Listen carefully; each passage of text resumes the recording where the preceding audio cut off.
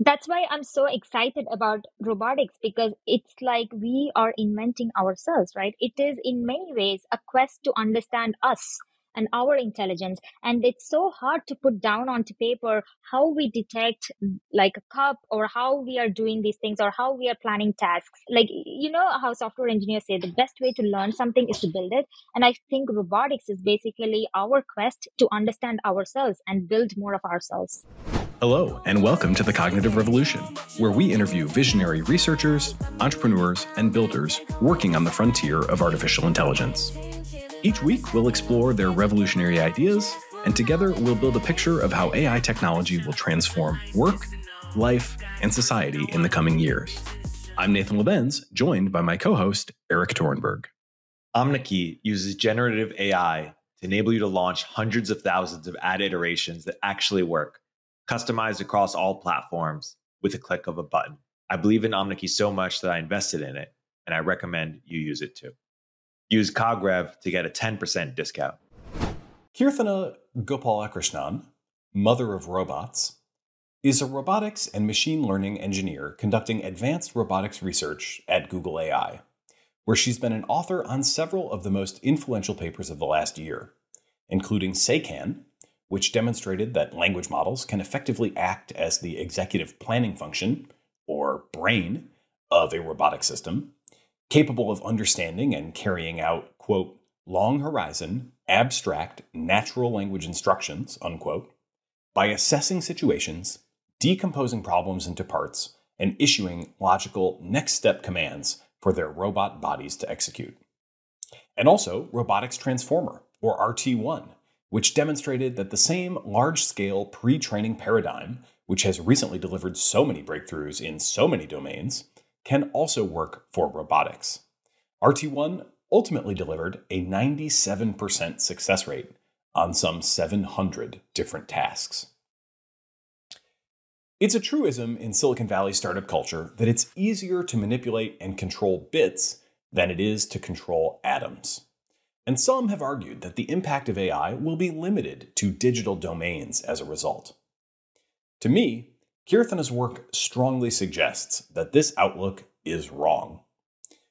Google's most recent release, Palm-E, as well as OpenAI's GPT-4, show that computer vision is still improving rapidly. And at this point, the combination of visual and language understanding seem quite clearly rich enough to support general-purpose robots, suggesting that relatively few major conceptual problems, including more general robotic control, which Keerthana suggests we will likely achieve by teaching robots to learn from watching humans, still remain to be solved. Barring an unexpected slowdown, my takeaway from this conversation is that we should expect many form factors of robots that can see, communicate with us in natural language, and solve basic problems on their own, all in just the next couple of years. At that point, the race to engineer and scale the production of all sorts of robots will be on, and shortly after, we'll begin to encounter them in factories, offices, businesses, and even homes. I enjoyed this conversation with Keerthana tremendously. She is technically deep, and we get into the weeds. But she's also extremely thoughtful about how her work will affect the future, and I very much enjoyed her thoughts on the big picture as well.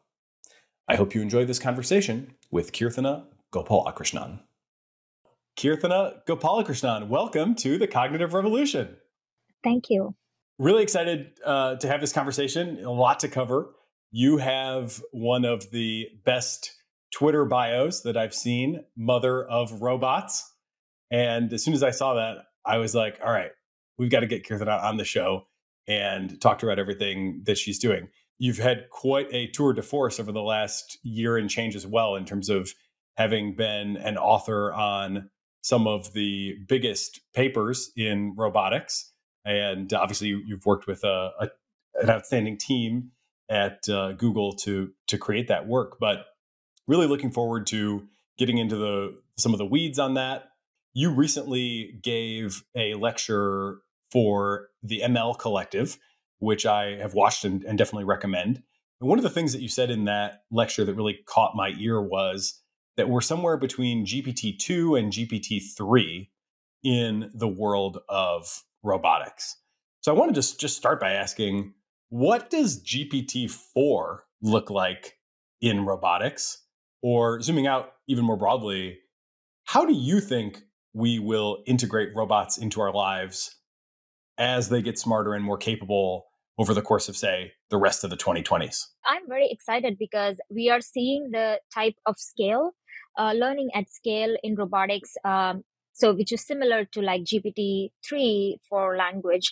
So like we are seeing emergent capabilities in reasoning and also in low level control.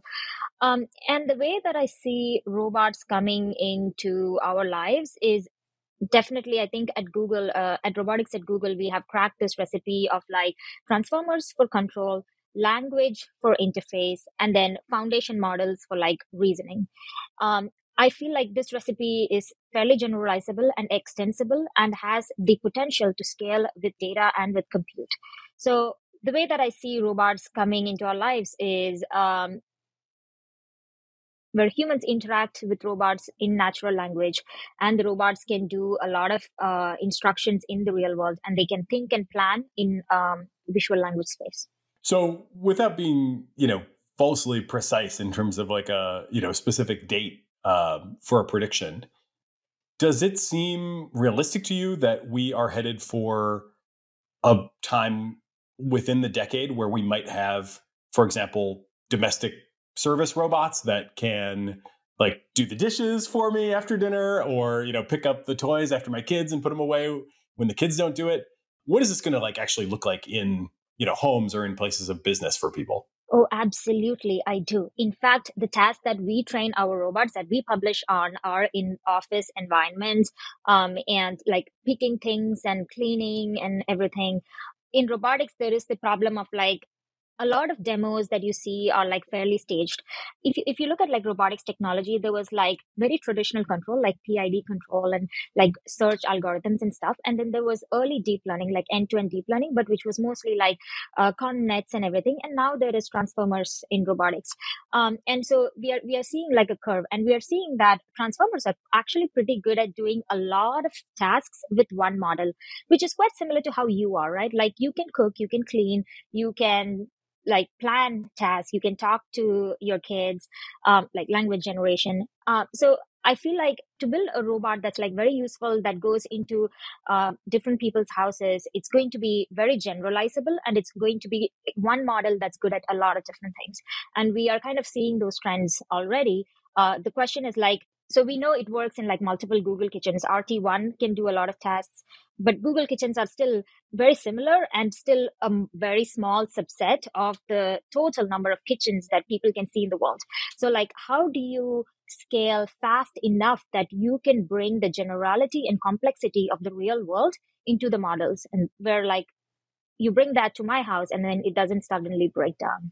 Yeah, it's a unbelievable convergence across kind of all the things. We've talked to guests who are in computer vision and who are, just touching all these different modalities, and the same story is kind of underlying the progress in all of them. So no surprise to learn on some level that is also happening in robotics.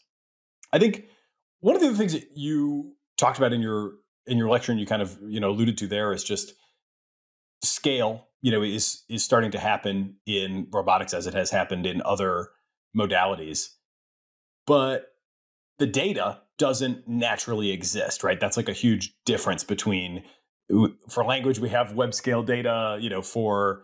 We just did an episode on generation of human-like voices, and obviously there's a ton of voices out there. I cloned my own voice. It took only 10 minutes of audio because there was so much pre-training. But obviously that doesn't exist in robots or for robots, because we don't have all the robots. They're not out there doing tasks in today's world and collecting data. So I was really interested. I kind of dug in a little bit to the RT1 paper and tried to get a sense for the work that you guys have done to assemble the data set, at least like beginning to approach the scale that is needed to power this. And I want to get into that a little bit deeper, because I think that's something that people probably have no real intuition for. and you have lived it, and put hours into helping to assemble that data set. So maybe we could just like run down some stats and then get like very kind of practical in terms of what the data is and how you're going about collecting it. So you've got, this is from the RT1 paper, 700 tasks, 130,000 episodes, which I take to be an attempt to complete a task. You can, definitely correct or refine my understanding. Multiple different robot form factors, and a project that took a year and a half to complete. I guess for starters, can you like just describe the robots? There are a few videos out there that people can watch to also kind of go see them. What are these robots? What do they look like? How big are they? What do they like to be around? Tell us about the robots. Firstly, a lot of questions here. So let me go part by part. The robots are really cute that we currently use. So they are mobile manipulators. They can drive, and they have an arm with a gripper at the end. You can also like fit different tools, like they can do wiping and other things. And they also have like self-charging and other capabilities on top of that. So they are really, and I think like they're a pretty good and fairly stable stack, and we have a fleet of them, and we have been collecting data on them. And the way the 130K episodes for use for RT1 are supervised learned. So they are collected by a human teleoperating these robots to do different tasks, and over the 7, so they will attempt all of these tasks, and then we train on that using supervised learning. So now that brings you a question about like data and language and vision and stuff. So in language and vision, as you said, there's a lot of free data available on the internet that you can just take and then use, and then you're good to go. But in robotics, okay, there's reasoning and planning for which there is a lot of data, because it's similar to both humans and robots.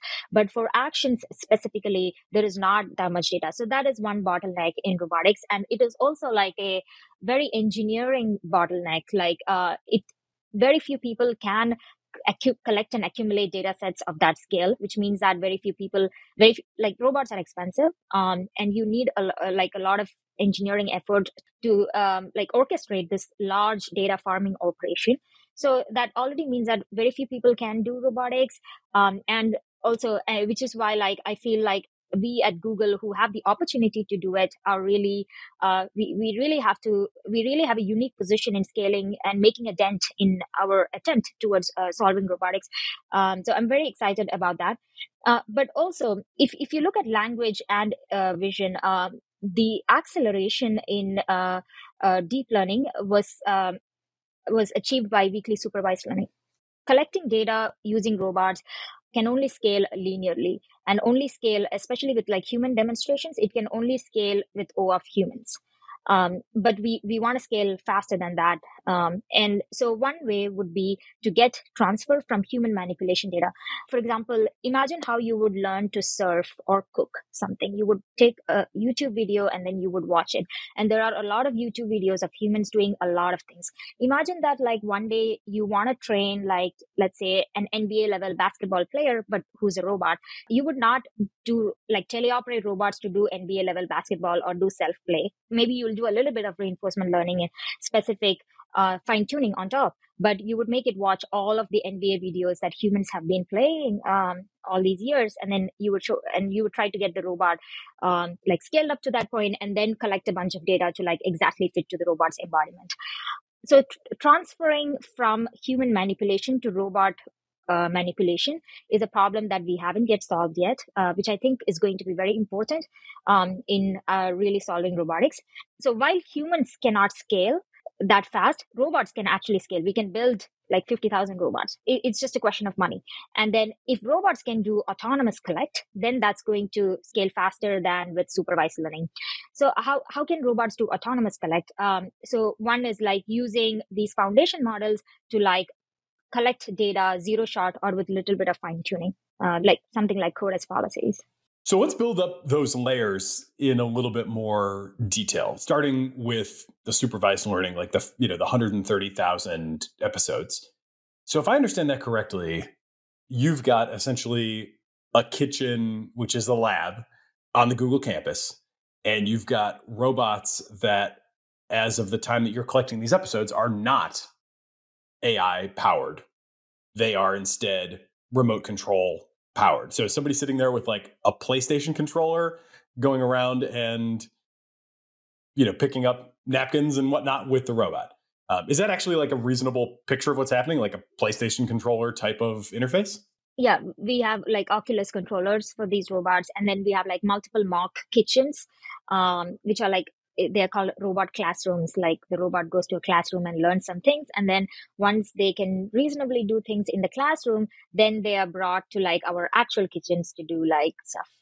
I just did the most like naive math. I just divided 130,000 episodes by the number of workdays in the year and a half that the project took. And I got 367 episodes collected per day.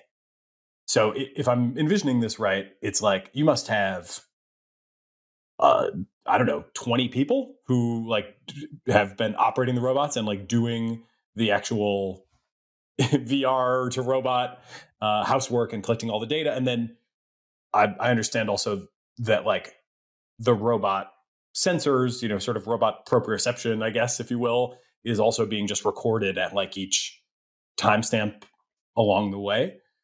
And once all that is done, now you have kind of the, reasonably big data set for supervised learning. So then your inputs would be the task or the command or the instruction plus the imagery that was seen at that given time, plus like state of the robot at that given time. And then the model is predicting next action. How many like data points does that translate into? Because it's each episode presumably has, I know you're running like multiple inferences per second. So do you have a sense for what that 130,000 episodes would translate into in terms of like example predictions, so to speak? Yeah, so it depends on the median task length, right? So, and it also depends on what tasks. For example, picking is something that is fairly fast. And I think it's about like 30 steps. So you have 30 actions to pick an object. And like something like opening doors is a longer episodes. So because you have to like approach the door, grab the handle, then open the door. So let's say if we put a median around like 40 or 50, let's say 50. 50 steps per episode, then each step has around 8 plus few, like let's say 11 tokens. So that's how many, and then you multiply that with the number of episodes. So it's like still way, way, way smaller compared to like language and image data sets. So we need to scale both by autonomous collection as well as by like transferring. Okay, cool. So we've got the foundation of all this manually collected data, and now tell us kind of the outlook for the self collection. So I'm kind of, I do this with language models where I'll try to get it to do a task. It sometimes does it, it sometimes can't, and then I basically siphon off the data that is good, that shows successes, and like feed that back into my fine tuning, and I get better that way. Probably a lot of our listeners are familiar with that general kind of cycle. How does that, is that basically what you're doing also in robotics, or what is the kind of, robotics twist on that? So right now our system has like a high level and low level control. The high level control runs at like lower frequency compared to the low level control is like much faster. And the high level control, that paper is called SEICAN, where a language model is deciding how to plan, like what task to do in sequence. So imagine something like, bring me a coffee. So it'll be like, go to the kitchen, find a coffee cup, pick up a coffee cup, place it on the counter, and then go to the coffee machine, press a button. So like there's a series of steps of steps in natural language to do to achieve like a small task that you tell the robot to do, which is like go get me like a Coke can from the fridge or something. So there is a language model which is like planning how to do the series of tasks, and then there is the robotics transformer which is executing each of the smaller tasks. I'd love to just hear more examples of what the tasks are, and maybe your overall kind of impression of where the robots are today in terms of Like, are they practically helpful? Like, if you had one at home, would it be worth it, to have one at home at this point, or is it still more trouble than it's worth? Like, how close are we to actually having something that would be useful in the wild? So it's not in the wild yet, and that's one thing that we are working towards. But the thing is, scaling from 5 to 500 is quite hard.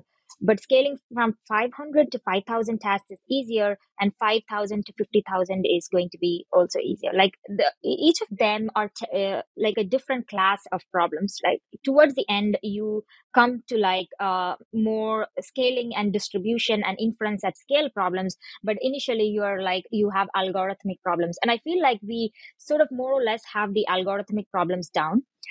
So if the tasks in RT1 are mostly like pick object, place knock pick, open cabinets, take things out of drawers and put them on counter, also open fridges and close. Technically things that you can do in a kitchen. And we also tried in like various Google kitchens. So it's like, yeah, if you take it to a new Google kitchen and make it run there, I think it should work. But if you bring it to your house, I doubt it will work because all the images kind of look like it's very out of distribution. I don't think it would generalize that much, but Google kitchens are still like somewhat similar. Things are at similar heights and stuff, so it should sort of work. So then that is the question of like generalization, right?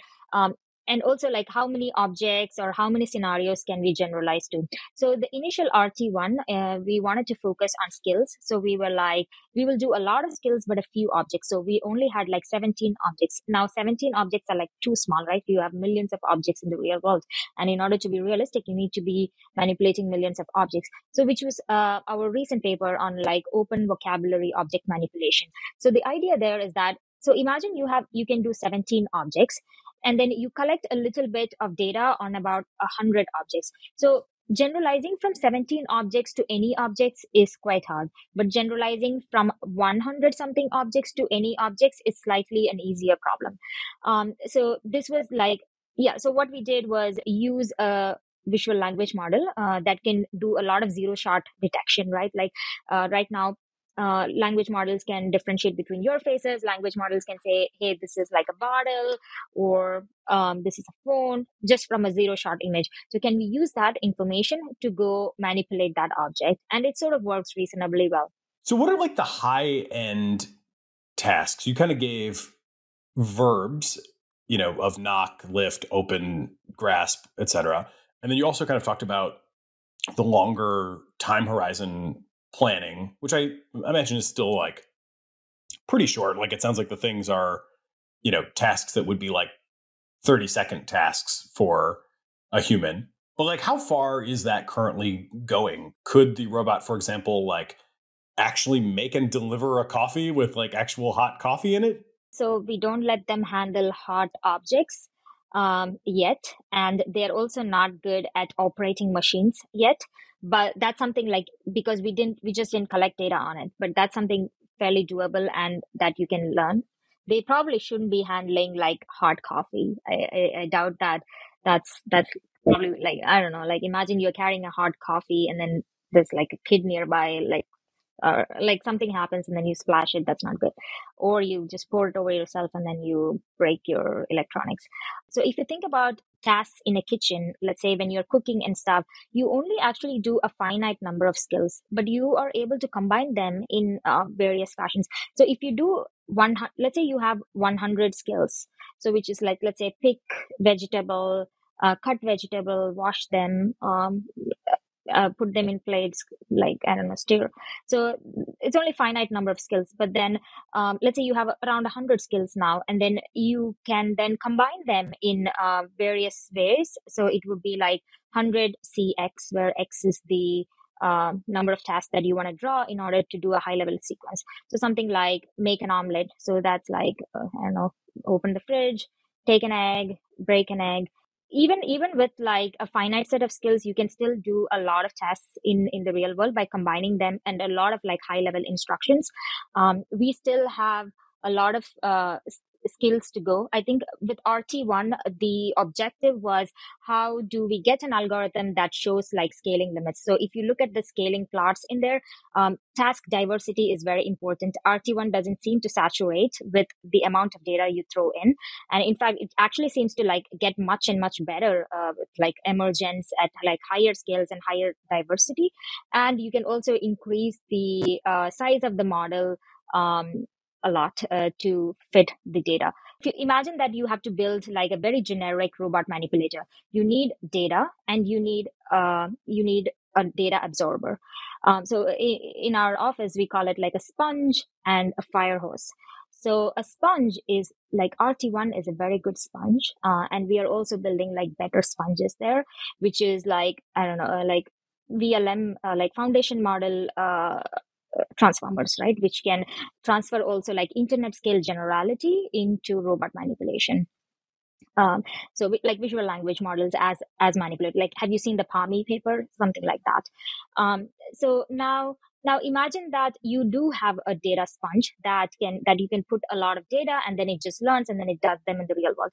Now the question is, how do you build a fire hose to like really pump it with like a lot of data? So that's one of my main projects at Google. So like how to scale autonomous collect, also how to like mine for a lot of data from the internet. Tell us more about that. I mean, I'm understanding from your commentary that it sounds like are kind of trying to base this on video of humans doing stuff, which this is always kind of an interesting pattern as well, where it's like a lot of times the hardest part is figuring out how to cast the problem in such a way that you actually have or can create or can sort of, massage existing data into form where it can actually, power the training paradigm that you want to power. So obviously there's a lot of data out there, whether it's NBA basketball games or, how-to stuff of all kinds on YouTube. I guess a couple of questions that come to mind there. One is like, there's so many different possible forms of robots that, kind of, if I was thinking about this naively, I would think, okay, maybe I need, does video work? Or maybe I need like a first person, like POV, GoPro type of view to make this work. Cause that might be a little bit more analogous. Boy, there's so many different possible forms of robot. Obviously you'd want this foundation model to like be able to adapt to all kinds of different form factors or embodiments, if you will. So I guess those are my two questions. Like in the sort of pre-training, do you think that like the third party point of view, like the NBA basketball camera from the side view is going to be enough to kind of develop the conceptual, semantic understanding that you need? Or is there going to be kind of a need for like more specialized point of view type thing or something else? And then second, is this kind of inevitably shaping up to be like a two-stage thing where there's sort of first like building the representations of what the humans are doing and then later like a bunch of adapters to specific,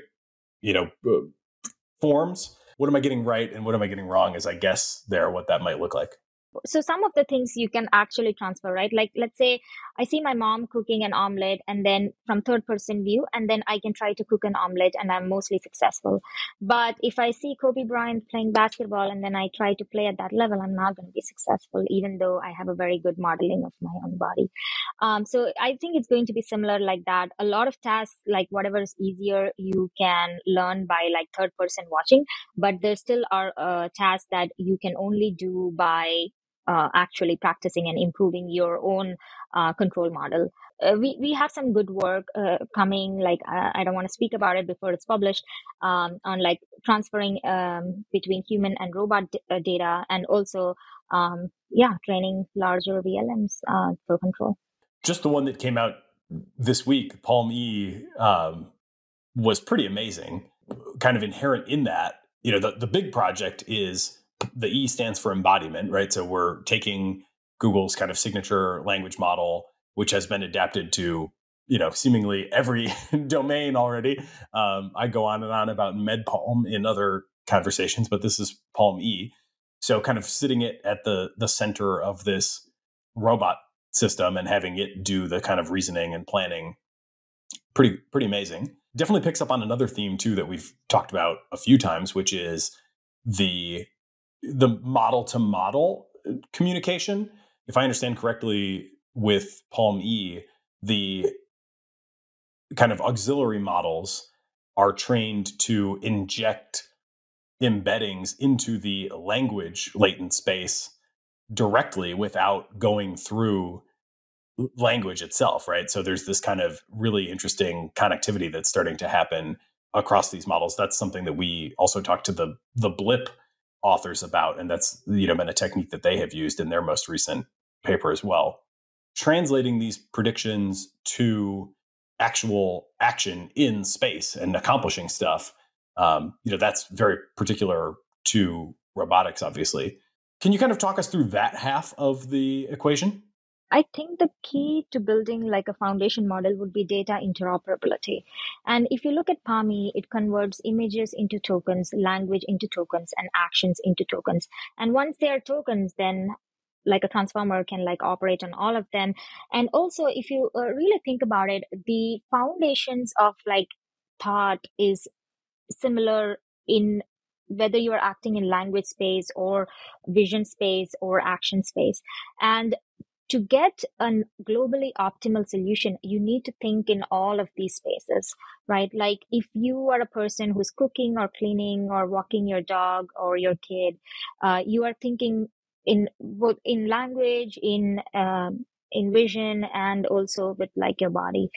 So any solution that would be like a globally optimal solution will be fully multimodal, and I think eventually it would be like one model to rule them all, to like does all the modalities together. And specifically, the way I think one of our T1's innovation is tokenizing actions. And at any given point of time, at least for the EDR robot, we have like 11 variables for one to terminate the episode or not and decide between arm and base control, and like around 7 variables for arm control. And for arm, we are only doing basically where to put the end effector, so end effector positions, end effector rotation, and how much to close the gripper. So 3 variables for position, 3 variables for rotation, and 1 variable for gripper close. And then for base, X, Y, and the angle. So three variables for base, 7 variables for the arm, and 1 variable to decide to control base or arm, and then to also terminate the episode.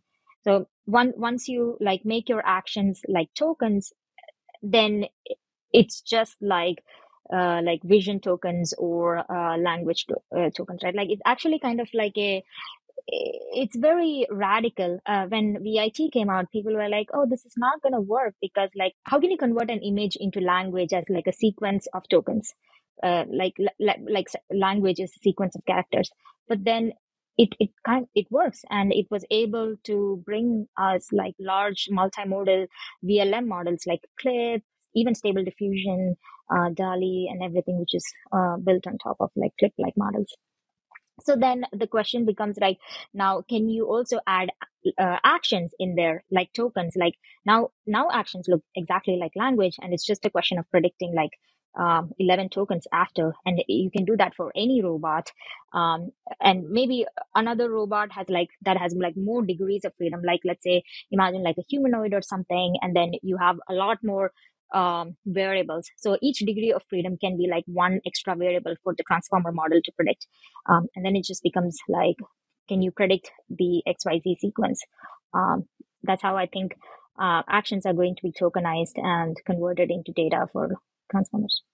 So at each step of inference, the kind of core language model, which is, you're kind of projecting out in the future, there might just be literally one big model that takes everything in and, it's one huge black box. But for now, we kind of have some auxiliary models that like do the vision part and kind of feed that into the language. And I looked at the Paul Me paper. There's even like a couple different types of language of vision model, that, object segmentation, general scene description, depth mapping, whatever, like all these kind of different things come in together into the language model, along with, of course, like, what are we trying to do here? What did the human ask us to do?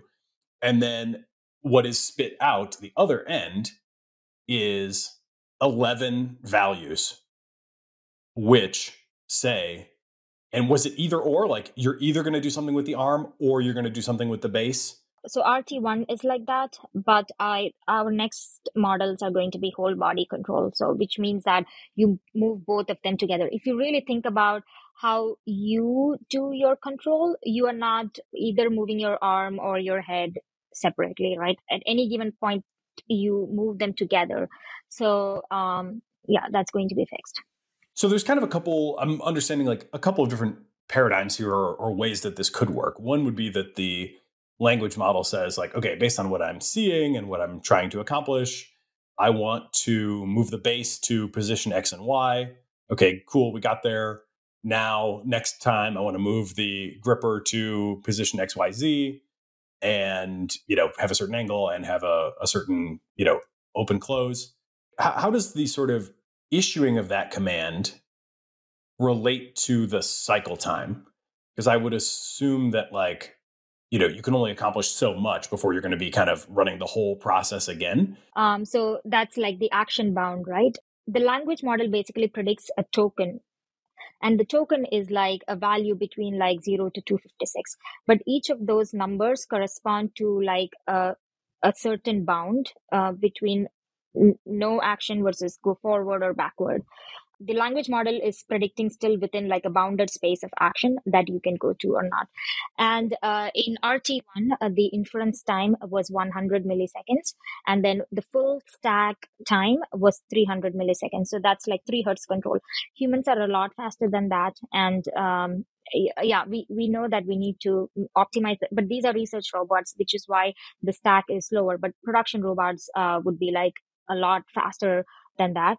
And also, let's say, assume that once the language model says, go to XYZ position or whatever, and we are doing concurrent or non-blocking control. So what that means is that after the language model tells the robot to go move to that position, the next cycle of inference does not wait until after that action is executed to start the next step of inference. So there is a thinking cycle which is going, and then there is an executing cycle which is going. I mean, this is also like how you do it, right? Like you don't wait until, let's say, I don't know, you grab something to think about what is the next thing to do.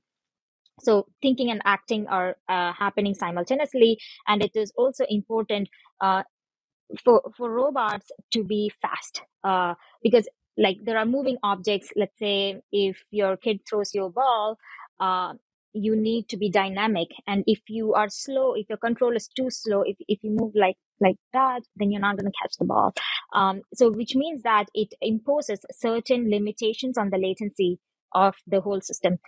So one of the ways in which we tackle that is by using the token learner, which is like really compressing the tokens from the pre-trained efficient net, and so that the inference times are faster, and that cuts the inference time like 1/3.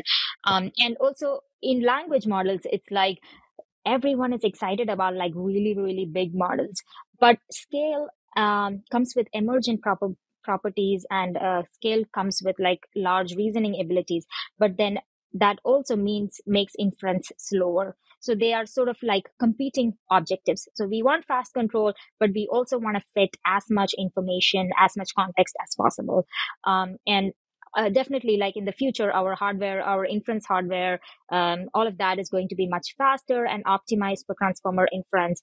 But right now, there is still that competing objectives. Okay, that's really helpful, and I think likely very clarifying for a lot of people.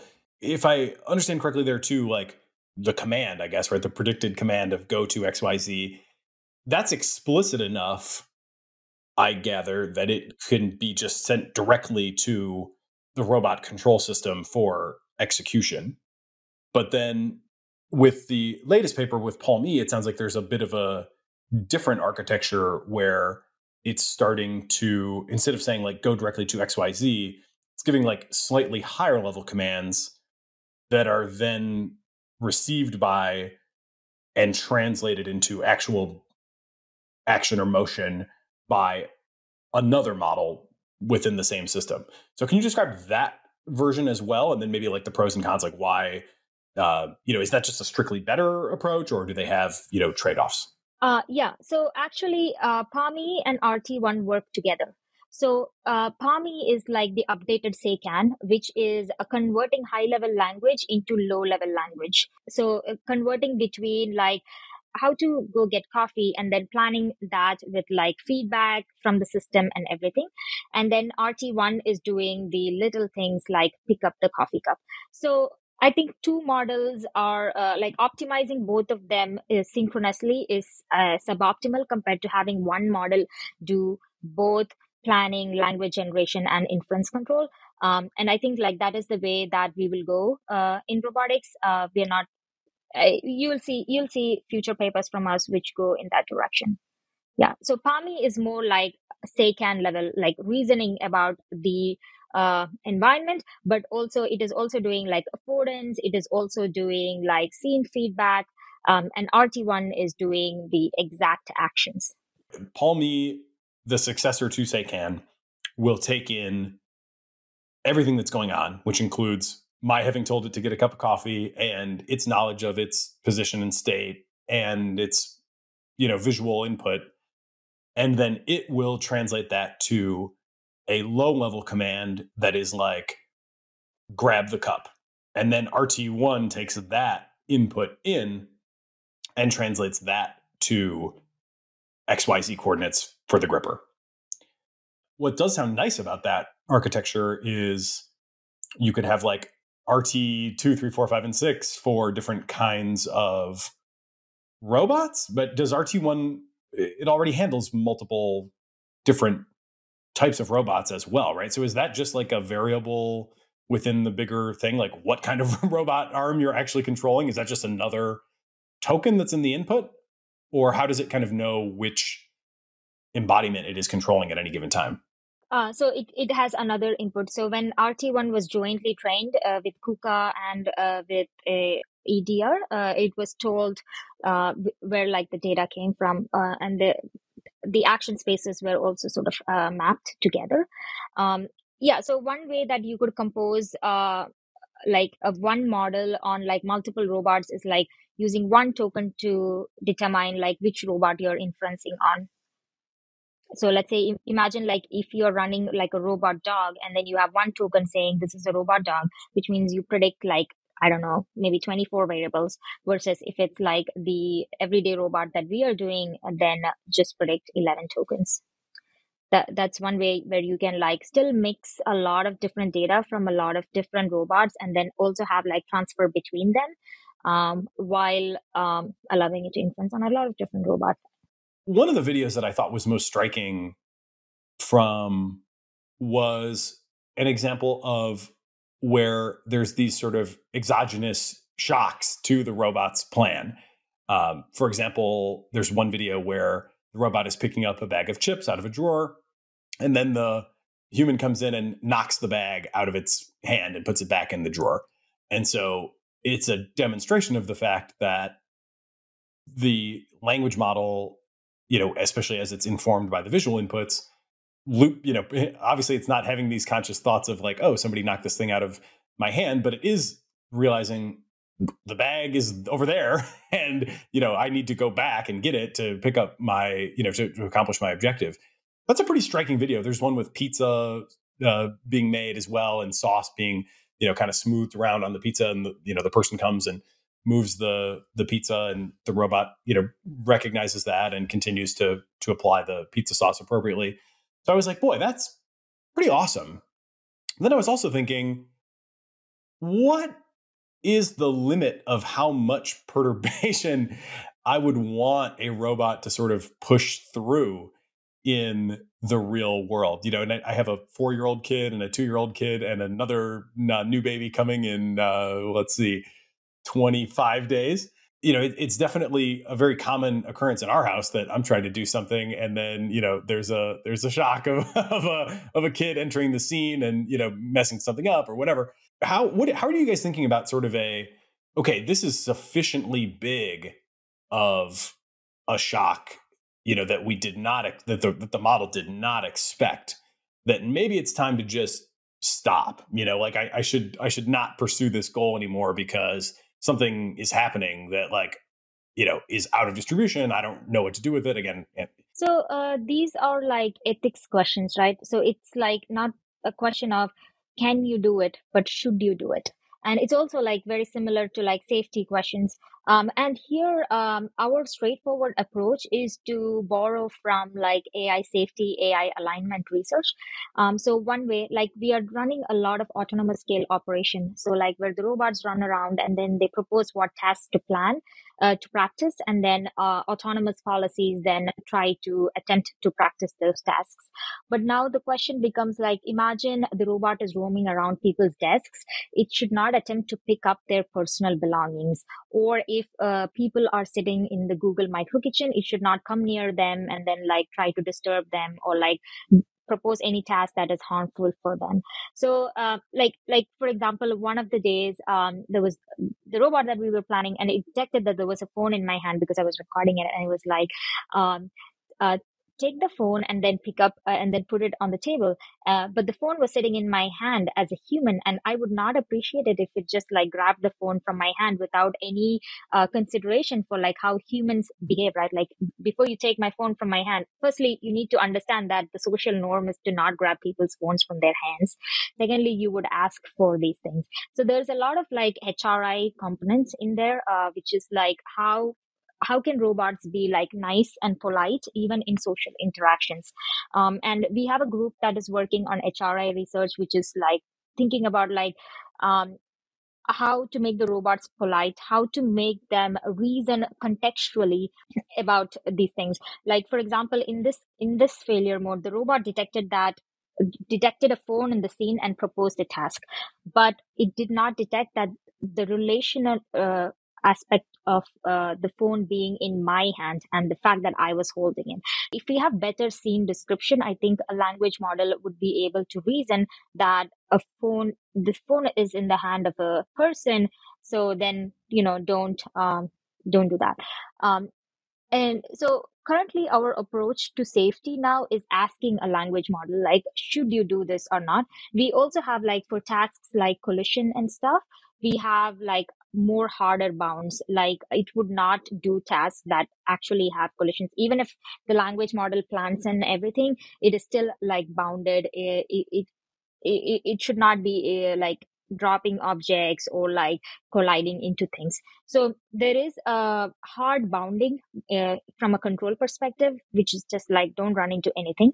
Then there is the question of like asking a language model, is this a safe task to do? Is this a nice task to do? Or if not, can you explain to me why this is something that you should not attempt to do? So some of the tasks is like our robots right now have only one hand. So when it is given a task that requires two hands, then it should be like, I'm not able to do it because I don't have two hands. Or if it's asked to lift a heavy object that's above its payload, it will be like, this is unsafe for me to do because it's a heavy object. Or if you say like, pick up the thing with the hot coffee, it'll be like, this is a very hot object that I should not be handling.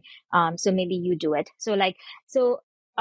And then, so now here we come into the realm of collaboration between a human and a robot, where the robot is closing the loop in itself. Robot knows what it should do, what it shouldn't do, what it can do, what it can't do, and also how to be nice while doing these things. And now, so once it can classify these things, now the question is like, you should still be able to get the coffee to the human, even if it's hot coffee.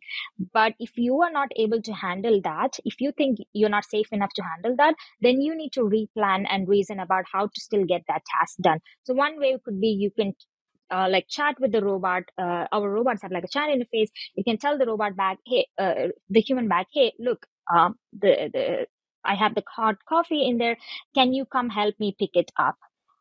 Or so that is the realm of like collaboration and or like intervention. Like, so I think deploying robotics in the wild is not going to be with fully autonomous policies, but with autonomous plus interventions. So like how self-driving cars are, right? They are good for handling. Autonomy can handle like 95, even 98% of cases. But those like those 2% of cases were like, or even 1%, if you run at like 10 hertz inference and you have 1% mistakes, you are making a mistake every 10 seconds. And that's like highly unsafe. So, but what the self-driving cars are good at are knowing where they're good at and where they are bad at. And they can ask a human for help when, let's say, the map doesn't make sense, or like there's a person there saying, asking the cars to go around. So similarly, I think that the way that robots will be deployed is like they know their bounds of operation, and they also can ask a person for help when they are confused or when they can't do something.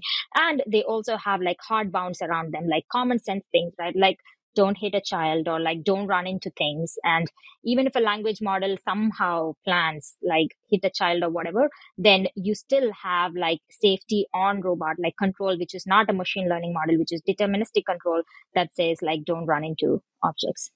That sounds like, for one thing, kind of another Herculean labor to collect all that data, because that's another level that doesn't really exist, right? Or maybe you're in the process of collecting it now, but there's not really a lot of examples, certainly out there on YouTube or whatever, of robots running into situations where they, determine that like they can't do the task.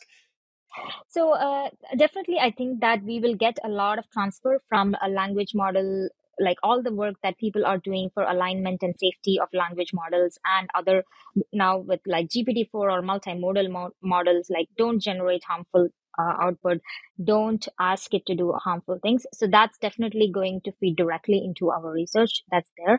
But we also need more information about the specific failure modes of our data, of our problem.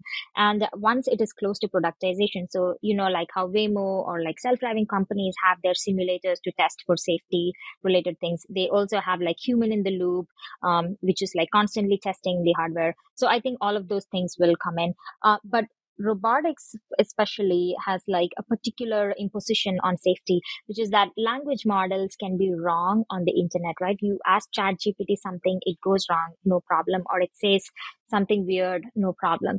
But then if you make a bad plan, if you like drop an object, you break things, you cost money, and you probably injure a person or destroy an object, which is so there is a higher penalty of a failure on robotics models, which is going to be very important towards their safe deployment. I don't think that this is an impossible problem to solve. Look at self-driving cars; they're already making money in San Francisco. So it's just a question of us doing it carefully with human in the loop, and then rolling it out in phases. Yeah, initially everyone was like self-driving cars would never work because they can never solve 100% of the problems. They're always going to be long tail and whatever. But yeah, you don't have to solve the long tail. You can solve as much as you can, and then you can make humans solve the rest. So you're basically doing intervention. Assume that the robot already works, like start making money today and then keep solving the problem, then reduce the intervention rate. So then that becomes your whole problem. I think bringing robots to people's houses will also be like deploy today with whatever like capability you have, and then use humans to fill the gap of your algorithms right now. And then as you go, as you make money, as you keep improving, slowly phase it out. It's funny you mentioned the self-driving cars too. I just took a ride in my neighbor's Tesla that has the full self-driving enabled, and I came away from that feeling like, first of all, just pure wow. Like it really does work amazingly well. And also like nobody seems to be acknowledging it. It's this odd, as you said, like people say it's never going to work. Like you can still go online today and find, recent articles. Probably can find one from today that says like FSD is never going to work. But I just wrote in one, and it definitely is a lot farther along than some of the, the naysayers would suggest. So it sounds like robotics from this conversation is probably in a similar position. I wanted to talk a little bit more about kind of the hard bounds, because that also is something that seems, as you just kind of spoke about, much more important in the robotics paradigm than language models or others.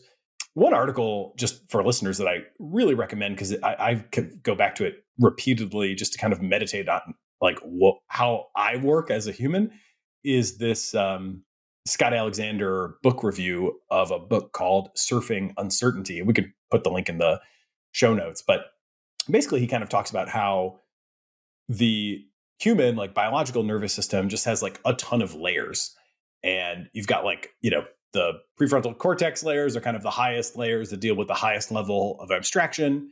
And then obviously, radically oversimplifying. But as you kind of go down the nervous system all the way out to the periphery, there's just like layer after layer. These are probably not discrete layers, but to some extent there are discrete cells. So there is some amount of discreteness to it. Anyway, whatever. It's not meant to be too literal. But as you get out to kind of the periphery, you have just like very low level interpretation of what's happening. And, you can do things like remove your hand from a hot stove before there's certainly any conscious thought of the hot stove. So all of that, and I highly recommend that article, all of that to just kind of preface like, it seems like robots need something similar, right? Where they need to sort of detect that like I'm encountering resistance, or like the thing that I'm grabbing is like deforming in my grasp more than I, expected it to, or more than it seems like it should.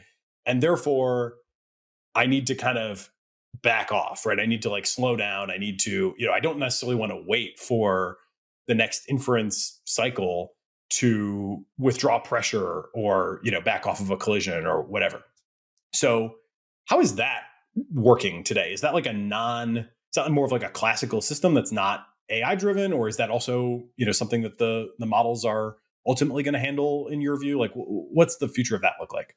So let's go back to the example of the touching the hard object, right? So there is like the planning in our body, which like goes to the brain and the spinal cord and whatever, and then tells you that you should not touch the hard object. But then when you touch a hard object and then you reflectively act, you are not going all the way to run the inference step. This is what I was previously talking about by various layers of safety. There is one layer, which is the language model telling you, should you do it or not? Don't touch hard objects, don't handle whatever.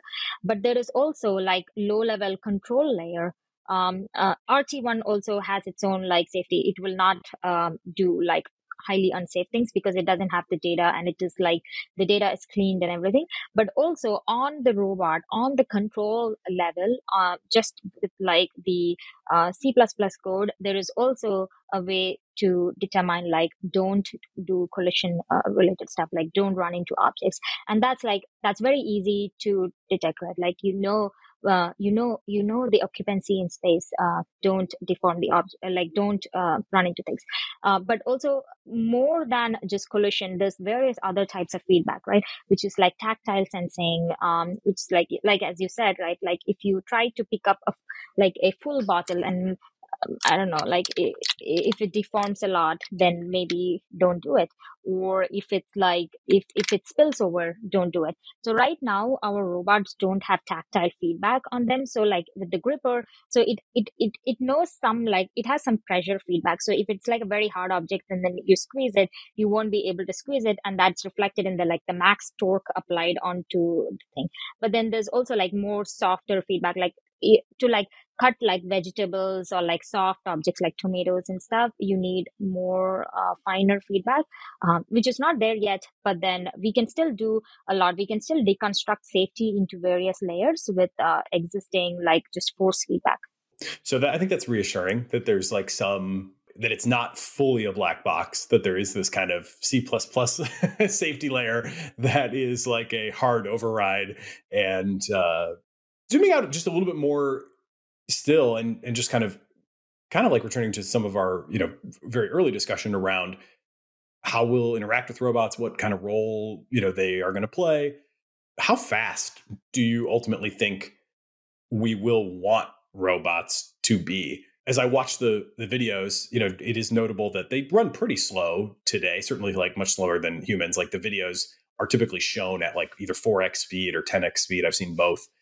So they're pretty slow in today's world. Obviously, you'll want to speed them up. But I wonder if you have like a sense for what the optimal frequency is for a robot to be operating at in a human environment. There might be a maximum at a certain like human-like frequency that would be sort of accessible. If we could run them at 1,000 hertz, I'm not sure that we would even really want to. Frequency of inference is not the only variable for speed. So think of frequency as how reactive you are. So even if you're running inference a lot, but each step you can only move a little bit, then let's say to go to here, you're gonna, let's say, run like 10 inferences, but then you can also go to here in one inference, right? So there are two variables to control here. One is how reactive you are and your inference frequency. But second is also like how much movement you are allowed in each inference step. Time to complete a task is within 2x or 3x of what a human would take for that task. And then that is about optimizing both the machine learning on robot software and also optimizing for both reactiveness as well as speed. We didn't play around with speed a lot because it can be a little bit dangerous, right? You're trusting the inference a lot, but I think because these are research robots, we haven't really optimized all of these things a lot. When they come into production, then that becomes a more important question. But I think it's fairly solvable still with existing machine learning models and existing robots to get at least like within 2x of a human.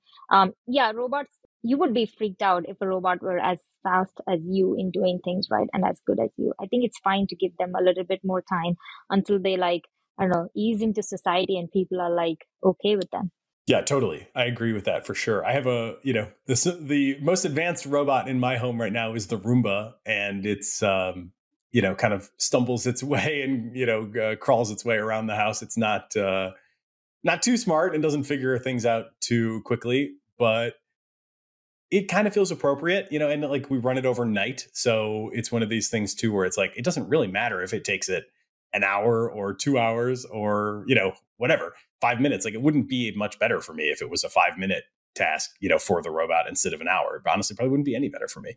So yeah, I do think you're right. But it is also interesting to hear that perspective that increasing the frequency of inference really just smooths the behavior as opposed to really changing the behavior. And then you have a separate decision to make around like, okay, per unit time, whatever that interval is, how much am I going to move in that unit time? So that's something you can kind of control independently, that's helpful because I hadn't really conceived of it in that way. What do they like to work with? Like, do they break a lot? Do they need maintenance? Are they heavy? Like how robust are these robots that you are currently working with? So I've worked with space robots. When we were in grad school, we sent a little robot to the moon. I have worked with like self-driving cars, and I have worked with everyday robots. And I think these are the most stable, at least at the fleet scale they have. And they are fairly robust, like the navigation stack and everything is fairly reliable. They don't break as much. They don't run into objects. Like everything works. And I think it's because like Google's really good at engineering. And we also have like great ops folks who are like keeping everything like it's like oiling the machine, right? Like, and they are fairly robust and fairly good robots so far. I think they don't break easily, and it's very convenient to like run experiments on them. We still have a long way to go with like solving smaller issues and stuff, but I think they are the best robots that I have worked with so far. And another thing is that like you see industrial robots, right? They are also fairly robust, but they are very constrained environment. Like it's like fixed base, it's like doing picking or like it's like doing scanning. But these robots also move around. So compared to the complexity of the domain that they operate, I think their reliability is really good. Do you think that they are the right form factor for like ultimately, use in homes? I think form factor is a very, very important question. And there's a lot of like debate among roboticists on like what is the ideal form factor. Initially, a lot of robotics was like fixed base. So they were just like these KUKA arms and stuff. They would just like do things from a fixed location. But this is not very general robotics, which is why we now have like arms moving around. But the arm is the most costliest part of these robots. So if they have like two arms, then the robots is going to be almost twice as expensive, and then the equation, the economic equation would not work out. So there are like various ways. So cost is one trade-off. Up until this point, we were limited by the robot software.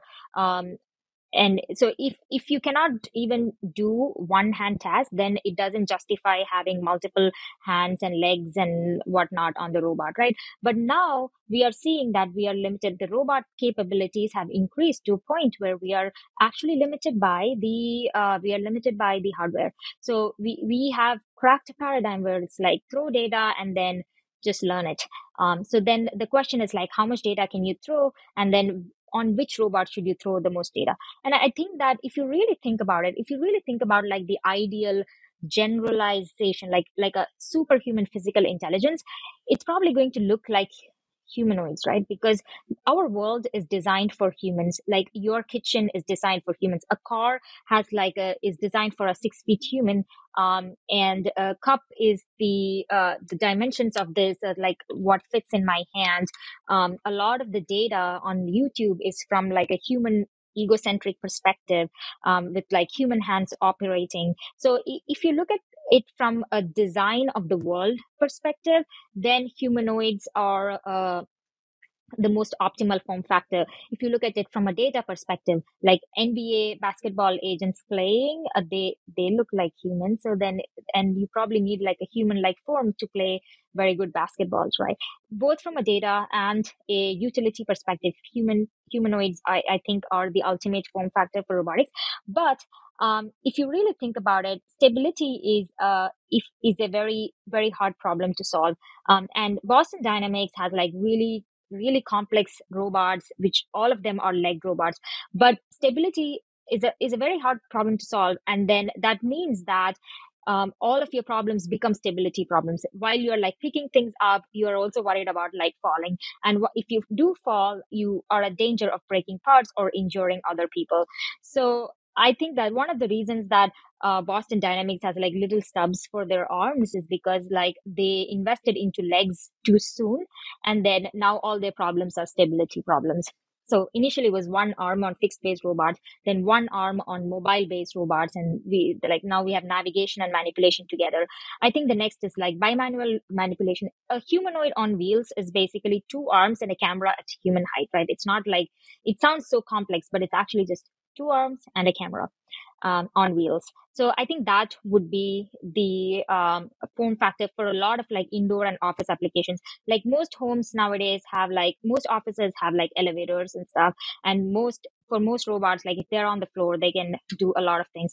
And then the next step would be like leg robots, which adds an additional level of complexity, right? Because imagine that you do build a superhuman intelligence and then it goes to deliver, but then it can't cross a little curb in front of your door. So you need legs to like go upstairs or go past curbs, or even to do like outdoor robotics. So humanoid on wheels would be the next version with two arms. Then would be like legs, and also or like fingers, like 5 fingers. Would be another upgrade, because a lot of things you can do with just grippers, but then fingers are highly complex. Like we have so many degrees of freedom in here, and it's highly complex to plan and stuff. But ultimately, a lot of the tasks would need more finer, dexterous manipulation. As you're describing that, I have this kind of image in my mind that's like analogous to the human evolution, where it starts with like the great ape or whatever, and then it gradually sort of becomes more, to human over like 6 steps. You basically just described the 6 steps that goes from one arm to, the ambulatory robot. It's a pretty similar, evolution, so to speak. That's why I'm so excited about robotics, because it's like we are inventing ourselves, right? It is in many ways a quest to understand us and our intelligence. And it's so hard to put down onto paper how we detect like a cup, or how we are doing these things, or how we are planning tasks. Like at least high level things you can like describe in language, but low level manipulation, low level inferences, you really cannot. Like why your arm and leg are moving in a certain way, you cannot. But then building, like, how software engineers say the best way to learn something is to build it. And I think robotics is basically our quest to understand ourselves and build more of ourselves.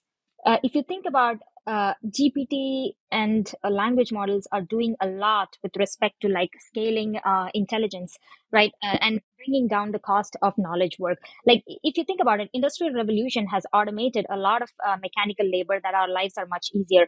And now with the intelligence revolution, we are like automating a lot of knowledge work. But then truck drivers in the United States make like 200K because no one wants to drive trucks.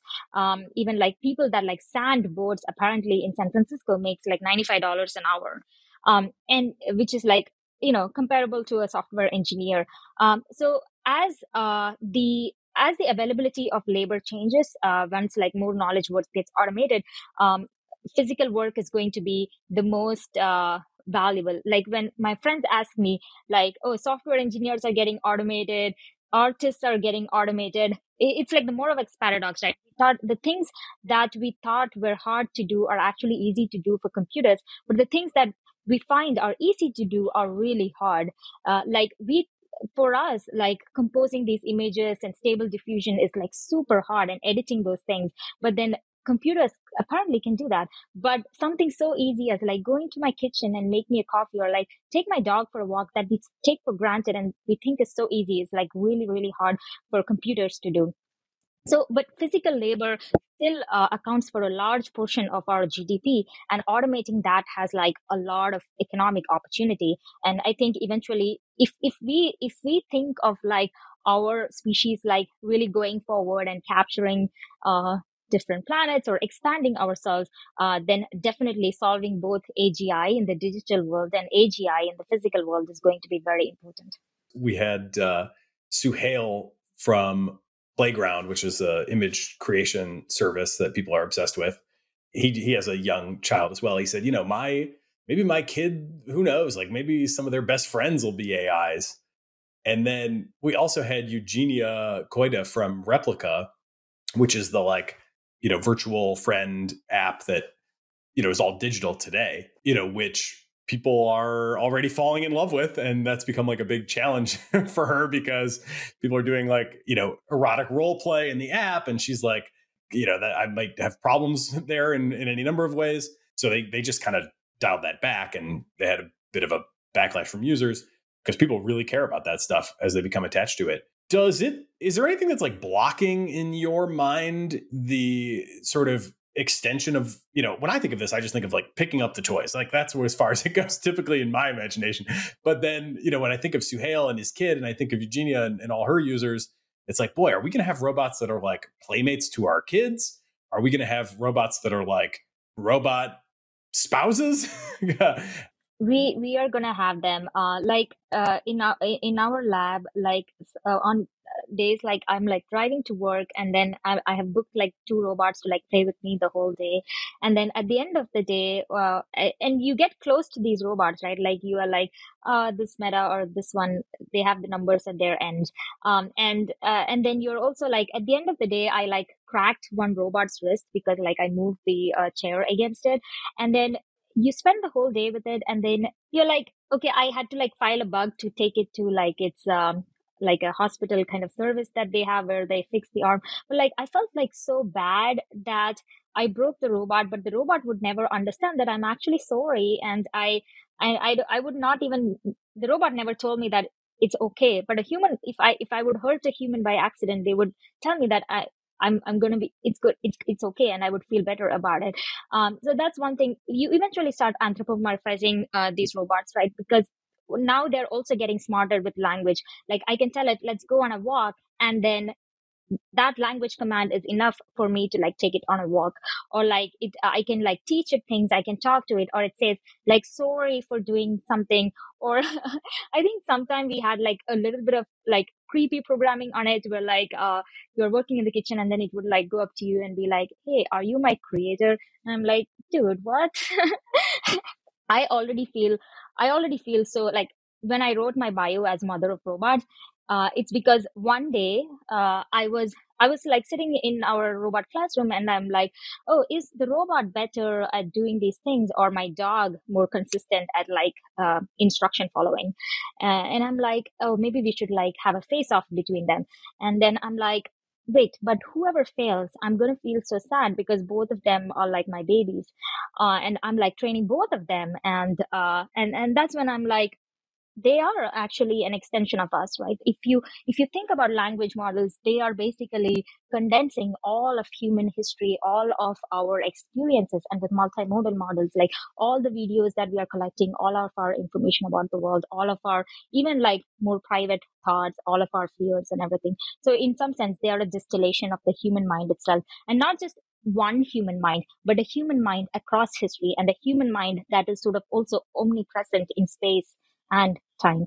And in when you put it on robots, it's like a human mind distilled, but also with physical capabilities. I can see that becoming really, really close to like being um, being human, and maybe in the future, right? Once we have BCIs or whatever, like I really believe that like the future of machines is also the future of us. Imagine that 1000 years later, our bodies have exactly the same skills as we have today. That would be so disappointing.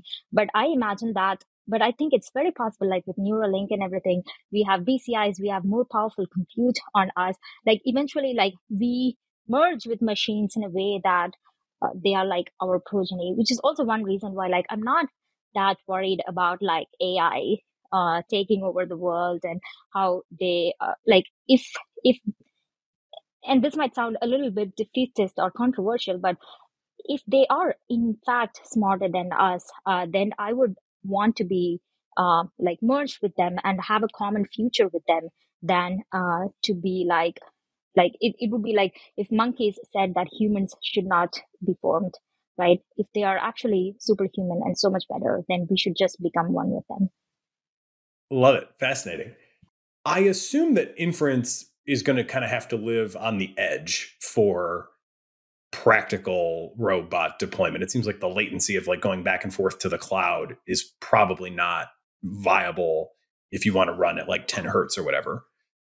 So first of all, like, is that right? And then second, what about sort of on the edge fine tuning? Is there a paradigm that you see in the future where, these robots will learn, the layout of my home, to take like one very simple thing, or like our preferences, and start to have kind of a more customized, like, the sort of final finishing training would be like done in deployment, by kind of human feedback, but like from the customer, the actual, homeowner or business owner, or whatever the case may be.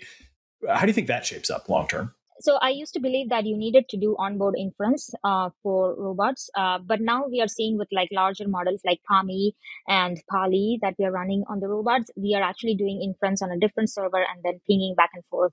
And so far, the latency is still good enough to like go do that, and then I think it would be very hard to run like bigger models on robot. But then this is still new technology, so we will have to see how they evolve. So maybe in the future we have chips that can run like multi-billion models on robot on device.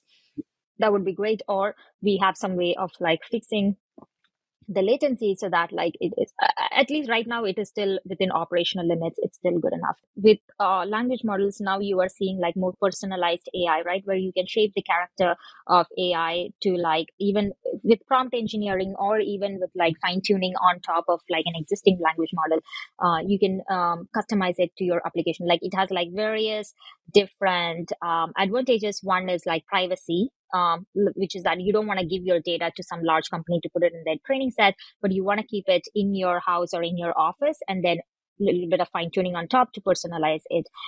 Or even like, yeah. So I definitely think this will also be the way that once we build like a foundation model for robotics, I think we these paradigms will start to happen. I definitely think it has to be it has to be fine tuned, right? Like imagine a robot that is in your house. It has to learn the preferences of you, your kids, your schedules, how you like certain tasks to be done. I noticed that there's, I believe, more than 50 authors on the RT1 paper, and you've given us like a little bit of a, couple different angles on like, oh, a hospital service for the robots. I'd never thought of that. Can you just kind of describe the team that has to come together to make all of this work? Firstly, I want to say that I have an incredible team at Google. They are like, one thing I'm realizing in life is that to do great things, you need to stand on the shoulders of giants and also work with like really smart people. And my colleagues at Google they are like the smartest in the world. They are the best in the world at what they do. And they are still so humble and so curious. And you can challenge them, you can ask them questions. And it's like really nice to show up to work and be heard for your ideas and be respected and to work with like world class people. And now the way that we organize these large efforts, so we have like the big papers that we do, and we also have like splinter papers. Splinter papers are usually like smaller collaborations, like intern projects and other things, and big papers are like more foundational, like like upgrades in robotics technology that we publish as an entire group. And the way that this works is like someone leads the effort where they are. But then everyone's included because we like doing robotics takes a lot of people, right? Like everyone who's in part of the ops and keeping the robots running, who's collecting the data for it, people who advise, people who actually implement things and like train and evaluation. The bigger papers are fairly inclusive, and then we try to like bring everyone on board to publish like the large upgrades in robotics technology. And for the smaller ones, it's usually like people involved, and then they have different guidelines and stuff. And at Google, we always lean towards being inclusive and sort of including as many people as we can. The role of AI in your personal life right now, are you using any particular products, services that you find exciting and would recommend to people? So I use Bard or even ChatGPT sometimes to like ask it questions to do like one of the things to explain code whenever I'm writing new code, and like especially with web programming and stuff, you are writing a lot of templated stuff. Just asking Bard and ChatGPT is like very useful for like tail queries and that like search engines are not that good at doing. That's one AI product. Yeah, I also like the summarization thing. So these days in meetings, we are like, if we have a large meeting that's like running over time, you just like take the whole thing, summarize it, and then have these bullet points. But mostly I use AI to like code and even like make like fun poems and stuff. And nowadays, like whenever people ask me to like write emails, I feel so lazy because a lot of like being obligatorily nice in an email is just like filling it with text that you can just ask GPT to write it, right? So sometimes like when I get a lot of emails where I want to give like a short response, but then it would be impolite to be like curt, I would just put it in there and then ask it to make like a bigger email and then just paste it in there. Secret safe with us. So let's imagine that 1 million people already have a Neuralink. And if you get one, it will allow you to type or create text as quickly as you can think. In other words, you have thought to text. Would you be interested in getting one? Absolutely. Yeah. Why would I be not? Well, people are a little squeamish about holes in the skull.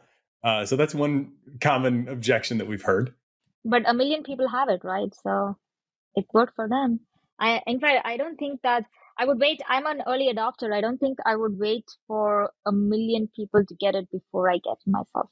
I think I'm with you, and that's part of why I asked the question. But this has been actually one of our more polarizing questions. I've had a couple responses just like yours. I'm like, I didn't even need to wait for 1 million. And I've had others that are like, the last thing I'm going to stand for is something that can read my thoughts, being physically implanted into my body. And I do kind of get that. Although personally, I think I'm enough of an enthusiast that I would probably be with you on the earlier wave. I'm also big on like privacy. So like don't do any private company products that like scan my retina or anything. But so if it's like running inference on chip on my brain, that's fine. But like if it's like sending my thoughts to a cloud to run inference, then I would not be okay with that. So yeah, there are like, I think some constraints on like the bounds of how the technology works. I don't know. Yeah, I'm very curious and very excited also about it. What would you say are your biggest hopes for and also fears about the places that AI may take us? So firstly, I think AGI has a lot of promise in like both automating knowledge work, bringing a lot of utility into our world. Like I think in many tasks, in many of our so imagine that humanity is like pushing forward, right? Like we are making inventions in science, we are making inventions in robotics technology, a lot of these things, but we are bottlenecked on intelligence on many of these fronts. But imagine that there is like an AI scientist that can like propose hypotheses, run experiments, write papers.